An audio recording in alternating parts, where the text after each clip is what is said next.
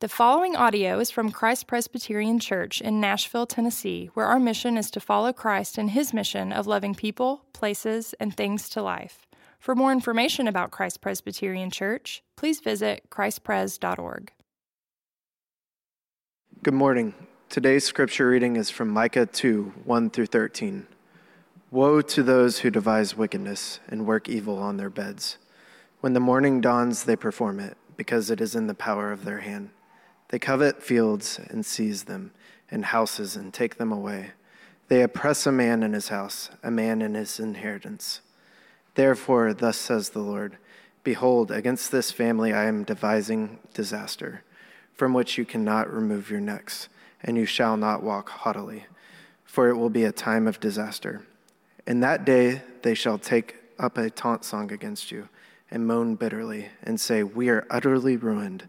He changes the portion of my people, how he removes it from me. To an apostate he allots our fields. Therefore you will have none to cast the line by lot in the assembly of the Lord. Do not preach, thus they preach. One should not preach of such things. Disgrace will not overtake us. Should this be said, O house of Jacob? Has the Lord grown impatient? Are these his deeds? Do not my words do good to him who walks uprightly? But lately my people have risen up as an enemy. You strip the rich robe from those who pass by trustingly, with no thought of war. The women of my people you drive out from the delight of their houses. From their young children you take away my splendor forever. Arise and go, for this is no place to rest, because of uncleanness that destroys with a grievous destruction. If a man should go about and utter wind and lies, saying, I will preach to you of wine and strong drink, he would be the preacher of this people. I will surely assemble all of you, O Jacob. I will gather the remnant of Israel. I will set them together like sheep in a fold, like a flock in its pasture, a noisy multitude of men. He who opens the breach goes up before them. They break through and pass the gate, going out by it. Their king passes on before them, the Lord is at their head. This is the word of the Lord. Jesus, we thank you for this time this morning, and that little babies remind us that you are real and true and good. And we ask that no matter where we're at this morning on the spectrum of belief, we pray that you would meet us. Some of us are coming in here this morning because we're here every Sunday morning, and yet our faith is barely hanging on. Some of us are in here this morning and have no idea why we're here, and maybe can't wait to leave. And Lord, no matter where we're at, you've promised to meet us. And so we ask that you this morning, by your Spirit, would be our good shepherd and our great friend and our dear Savior, and you would come and soften our hearts and open our ears and give us eyes to see the goodness and beauty of your gospel message, that you love broken, sinful people, and you have promised to restore us and redeem us. We pray these things in your name. Amen. Hey guys, almost none of you know who I am, so let me introduce myself. My name is Chase Dawes, and I'm the new RUF campus minister at Vanderbilt. And my wife, Holly, and I, who is here, and our three little boys, Gabe, Bo, and Griffey, we moved here over the summer back to the South. We're from the South originally. We moved here from California. The past 5 years, I served as the RUF campus minister at UC Berkeley, and that was a wonderful and beautiful time. A lot of times when I talk about Berkeley to Southern folk, they look at me perplexed, like, why on earth would anybody go there? It's a wonderful place to see God at work, so I'd encourage you, if you're ever out there, have an eye towards that. But we're thankful to be here, and we've loved Vanderbilt, and this is actually our church home now, so you will be seeing us a lot, and hopefully that's a good thing. Hopefully you like us. So I'm going to jump in this morning. I want to start by asking you a question, get a bit vulnerable this morning. When's the last time that you got really angry? Like embarrassingly angry? I'm not going to ask you to share, nor am I going to share. If you want to know any of those stories, ask my wife, Holly. She'd be happy to throw me under the bus, I'm sure. But we all have an image to uphold, so we don't need to tell about our angry stories yet. But my point is that most of us don't like anger. In fact, if you do like anger, there's probably something wrong. We don't like meeting angry people. We don't really like ourselves when we get angry. And to the point of this passage, and most of all, we don't really like the idea of an angry God.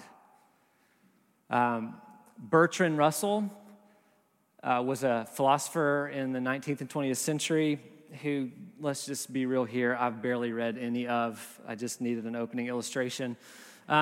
He wrote an essay entitled "Why I Am Not a Christian." And one of the reasons he gave in that essay is, I'm not a Christian because I can't do this angry God thing. I'm not into that. Homie, don't play that. He didn't say homie, but he was not into the angry God thing. And the idea of an angry God, as many of you are aware, particularly in the Southeast, it's funny, I didn't encounter this much at Berkeley, but particularly in the Southeast, the idea of an angry God is the reason why so many people have left the faith, or why so many people are deconstructing, if you're familiar with that concept, or so many people have modified their views of Christianity so much that it's hardly even recognizable. An angry God is not something that sits well in our stomachs. Now, we just read from the Bible, and the reason that we do that is because we believe that if you want to know who God is, the best way to do that is to go to the Bible, because it's an account of exactly who God is and what He's done in the world, and this is how we find out and get to know who God is. And so it might be weird that this morning we read a passage that seemed to be all about God's anger. But I want to suggest to you this morning that if you really want to know somebody, like intimately know somebody, you should know what makes them angry. And the reason why is because anger is always an indicator of what we love. Anger is always an indicator of what we love most. If you are always indifferent, if you're always calm and measured, if you're always kind of apathetic, then perhaps it's not that you're civilized and self-controlled. Perhaps it's that you lack love. And so in reality, this passage that we just read is not first and foremost about God's anger. This passage is about God's love. God's love for His people. An old mentor of mine when I was in seminary used to say that he was always worried about a marriage when there was no conflict, because lack of conflict in a marriage doesn't actually mean harmony. Lack of anger in a marriage does not mean harmony. It actually means apathy. It means that the love is gone and perhaps you've given up. And so what we see here in Micah 2 is a God who hasn't given up on you, and a God who hasn't given up on me. And it is a God who is still moved to anger because what He loves most is at great risk. And so I want to unpack for us this morning a few reactions that we see from God so that we might know even more this morning just who this God is and how much He loves us. Okay, so what's the first thing that we see here in this passage? The first thing that we see. First thing that we encounter is that sin destroys the world. Sin destroys the world. Now, one way to think about the prophets, there's a lot of prophets in the Bible. Micah is one of the minor prophets because of the size of the book. It's not because of his relevance or lack of importance, as Stacy has mentioned several times over the past few weeks. One of the ways to think about the prophets is that their job is to wake us up. The prophets are in many ways kind of like my 4-year-old son, Bo, whose job apparently is to wake us up early in the morning, every morning, because when he wakes up and gets out of bed, it is like a herd of rhinos that are running down the stairs. And I don't know how his little body generates so much thunderous noise and probably structural damage to our home, but it does, and it wakes us up. And that's what the prophets are like. They are waking us up to the destructive effect of sin. And what they're doing is that they're painting this vivid picture for us that sin destroys the world. It is corrosive and parasitic, and it tears at the fabric of our lives and our relationships and our communities and our society and our institutions. And honestly, with each word that they utter, this picture seems to get worse and worse and worse and worse. And it's hard to stomach, but I would argue this: we need that. We need the prophets, because the prophets will not pretend that everything is okay. And we need people like that in our lives that won't pretend with us that everything is okay. In Micah's day, Israel's leaders were increasingly corrupt. It wasn't just theologically and spiritually. They certainly were. They were worshiping idols and basically crafting a religion of their own doing. But they were also socially corrupt. If you look at the first 2 verses, listen to what it says. Woe to those who devise wickedness and work evil on their beds. When the morning dawns, they perform it, because it is in their power, in the power of their hand. They covet fields and seize them, and houses and take them away. They oppress a man and his house, a man and his inheritance. So the picture that Micah is painting here is not just somebody who's like stealing a cell phone. I mean, that's bad too. What Micah is saying here is these folks are literally stealing generational livelihood. Their fields generated their income, their ability to barter, to acquire resources and goods. And without those things, these folks have nothing. Their children have nothing. Let me see if I can be just a bit more vivid here. What this means concretely is it means that fathers would be absent because their livelihood was stripped away, and so they had to find any job that they could, and functionally they would become slaves just to get by.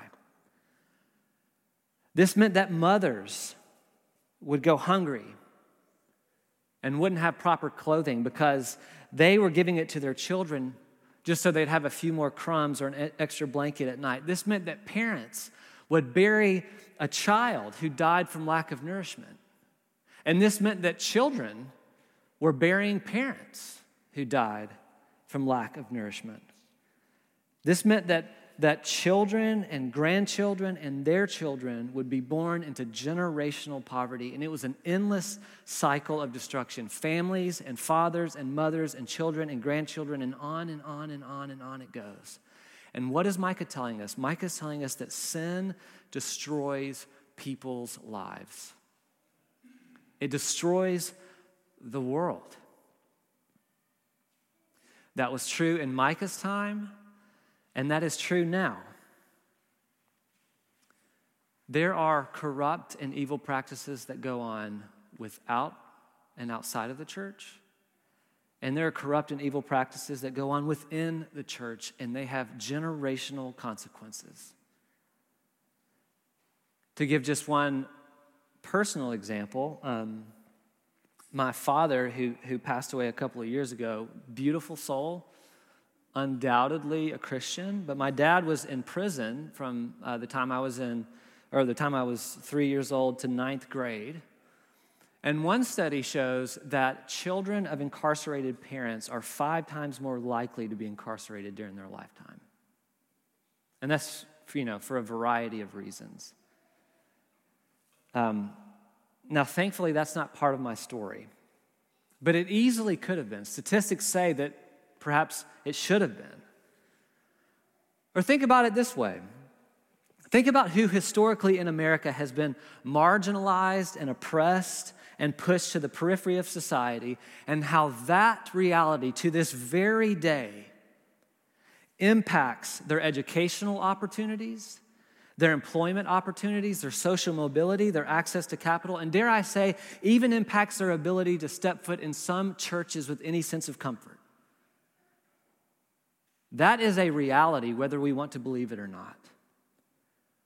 Our sin has generational consequences. Our sin and brokenness destroys our lives and people's lives. Our sin destroys the world. And the prophets won't pretend with us that it doesn't. They're going to wake us up. That's what they do. And so because of all of this that Mike is talking about, because of this sin, because of the curse, because of the fall, God is going to act. He's going to do something about it. The first thing that we see in Micah 2 in this passage is that sin destroys the world. And the second thing that we see is God in action, because sin deserves God's judgment. God's anger is kindled, and he is going to act because sin deserves his judgment. Now, if you're a millennial like me, or younger, a Gen Z or even younger, you are probably or might be really uncomfortable right now. Now, that's not to say that we're the only ones. If you're a boomer or older, you're free to react the way that you need to as well. But my point is that we don't do well when we think about God's anger. We don't do well when we think about a God who has wrath or judgment. And some of that is fair. Some of that is fair because, especially in the South, many of us grew up in churches that use the idea of an angry God to scare us and coerce us into behaving a certain way, to create a sort of behavioralism. And that is not God. That is not Christianity. That is actually spiritual abuse. And I want to be sensitive to that, and I want to acknowledge that, but I also want to say that that is not what's going on in this passage. What we see here is a God who protects what he loves. What we see here is a God who protects what he loves, who meets injustice with justice, who meets evil with righteousness, and who meets corruption with liberation. And you know, it's kind of funny because I think in our cultural moment, we're kind of inconsistent on this point. Let me try to explain what I mean. I mentioned at the beginning that God's judgment and anger and wrath, whatever you want to call it, has often been the very thing that's caused many people to leave the faith or to deconstruct their faith.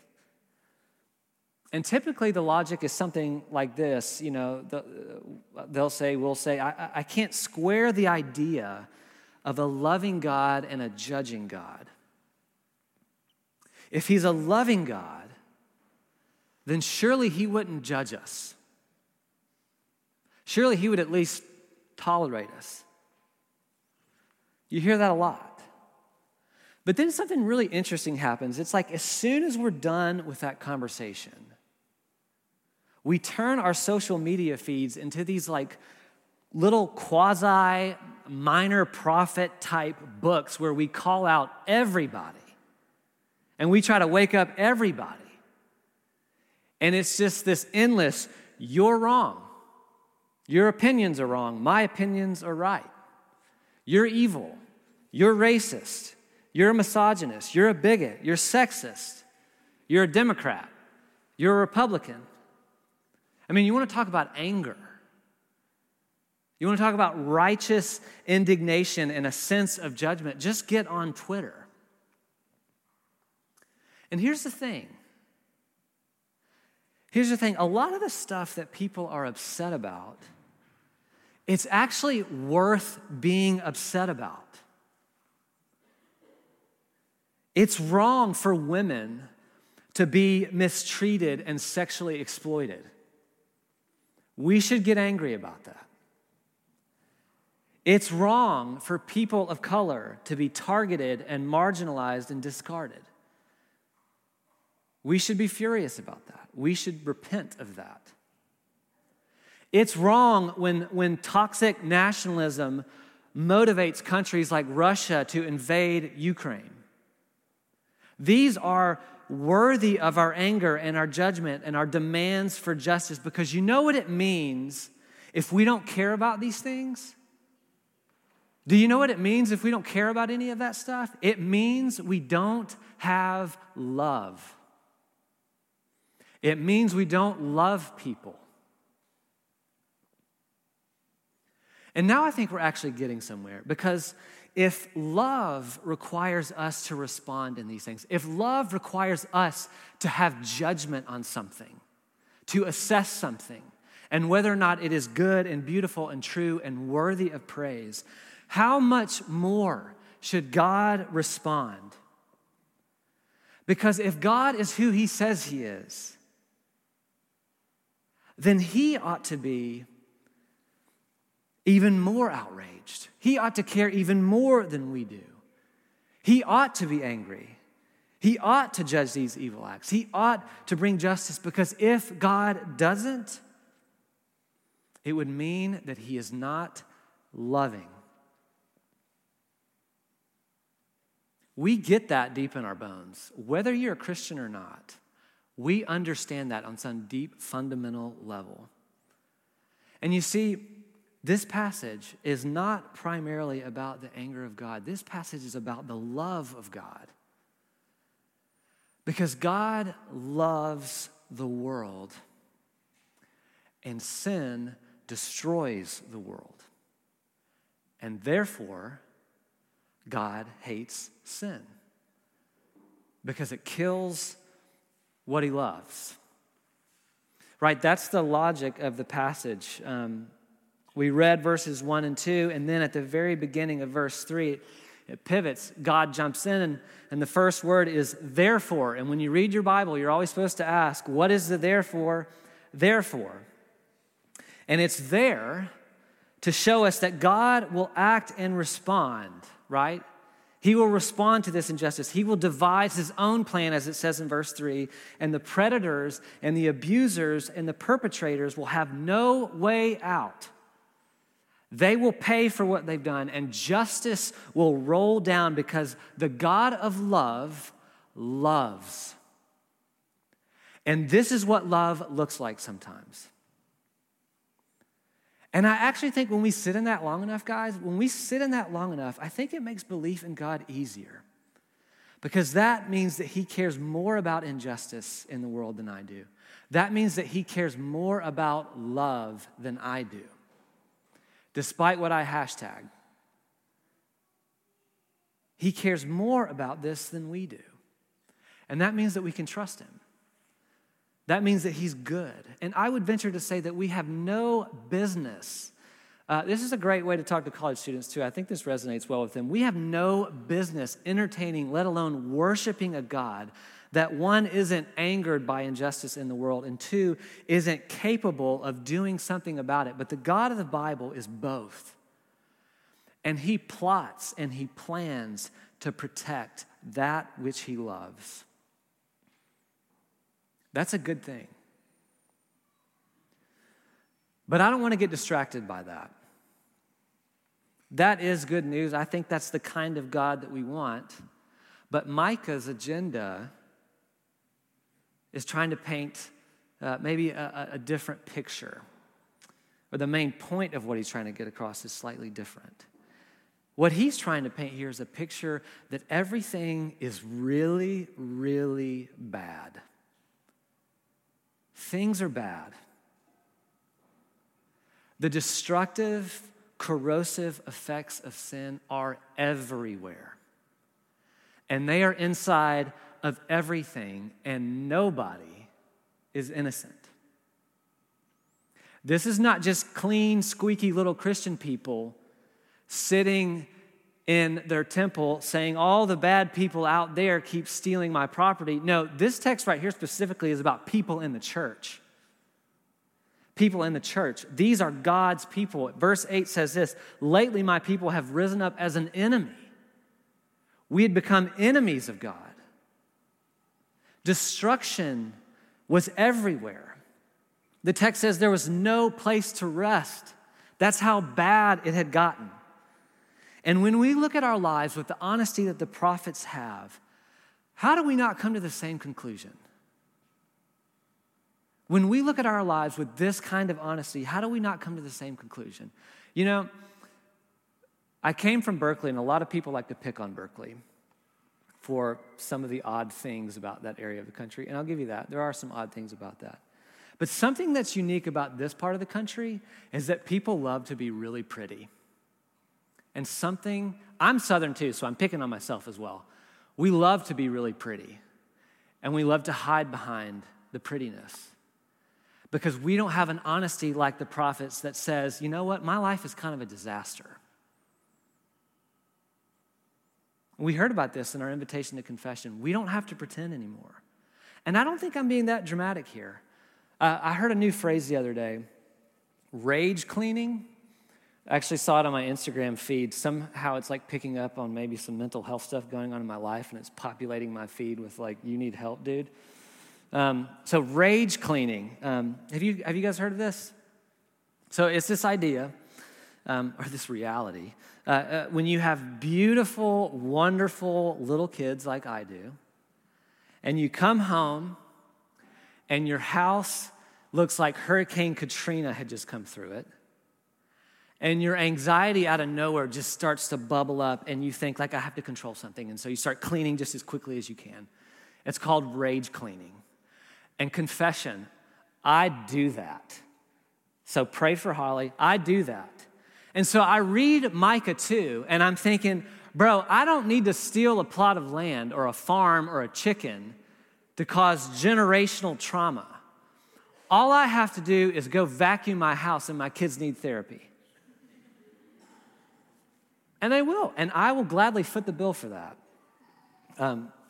if I make enough money. Now, I'm being silly, but my point is that that's how easy it is for us to create fractures in our families and fractures in our friendships and fractures in our lives. That is what sin does. It is corrosive, and it fractures the very fabric of life. Sin destroys the world. And we all know it. Sin deserves God's judgment. That's what we learn. That's the first two things that we see here in Micah 2, that sin destroys the world and sin deserves God's judgment. But we see something really interesting in the last two verses. It's like out of nowhere in these last two verses, we encounter this kind of unexpected hope, this unexpected deliverance. Micah is a really interesting book because the Hebrew is kind of everywhere in it. And it poses a lot of problems and hurdles to scholars. And so translations can be kind of tricky, but also the structure and placement of certain verses puzzles scholars. So in verses 12 and 13, the last two in this chapter, it's made many commentators wonder, like, what in the world is going on here? Why is it that Micah goes on and on and on and on with these judgment verses and pronouncements, and then out of nowhere, his tone just shifts drastically to this like some sort of hope. And it is so drastic that it's led some critical scholars to conclude that these verses were actually probably just later additions to suit some agenda, like maybe Micah had failed in some sort of like prophetic attempt. So they were just kind of cleaning up his mess by like sticking in a little editorial note maybe centuries later. But I think when you read the entire book of Micah, because this is a continual pattern through Micah, this kind of abrupt verses, I don't think that's the case at all. I don't think it was added later by some sort of editorial group. I think the structure is actually intentional. And here's why. I think there's a real sense of hopelessness that Micah wants us to feel in the first 11 verses. He wants us to realize that the problem is so bad, and that if we're to have any hope at all, it's gonna have to be a hope that comes out of nowhere. If we're to have any hope at all, it's gonna have to be a hope that comes out of nowhere, just like these verses come out of nowhere. And do you want to know what these verses that come out of nowhere, do you know what it points us to? It points us to a Savior who comes out of nowhere. Because Jesus would be like a shepherd king, like the shepherd king mentioned here, similar to the ones promised in 12 and 13, who breaks in to this world like a thrill of hope, to quote the old song. And he gathers to himself a people that is dispersed and displaced by sin and ruin. And then he takes those people and he leads them out and delivers them and conquers all of our enemies. And get this, ourselves included. You see, Jesus had to save us even from ourselves. This is a passage about the people of God and how they deserve God's judgment because of our actions. And Jesus comes in like an unexpected hope to save us even from ourselves, even at great cost to himself. You know, that is why this book is called Micah. Stacy has mentioned it several times over the past weeks, but Micah means who is like this God. That's what his name means. Whose love for his people is so wide and deep that he would bear his own judgment that we deserved so that in his death we would have life. Who is like that God?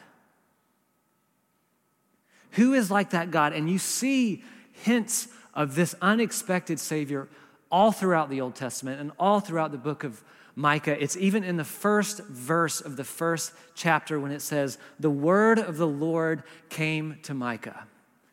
And you know what that means? You know what that points to? A greater word.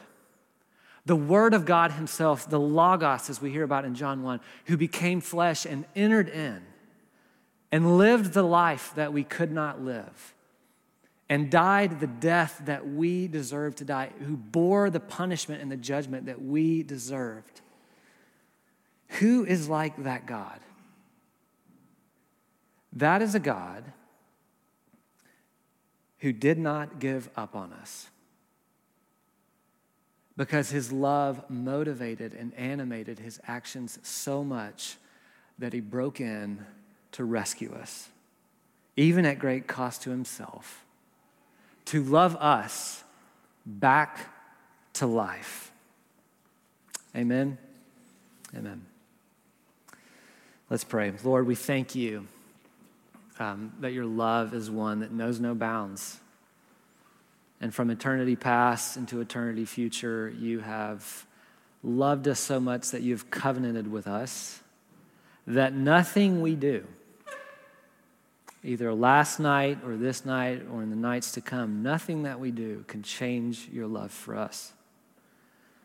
And you love us so much that you come to get us and lead us and change us into the people that you long for us to be, so that we might be a blessing to your world and bring glory to you. And so, Jesus, as we wait patiently for that process to take root in our lives, would you be beautiful to us, and would you meet us in the valleys of our lives and the struggles of our lives, and help us not to pretend that we've got it all together, but rather that we have a Savior and a good shepherd who's leading us all the way. We pray this in your name. Amen.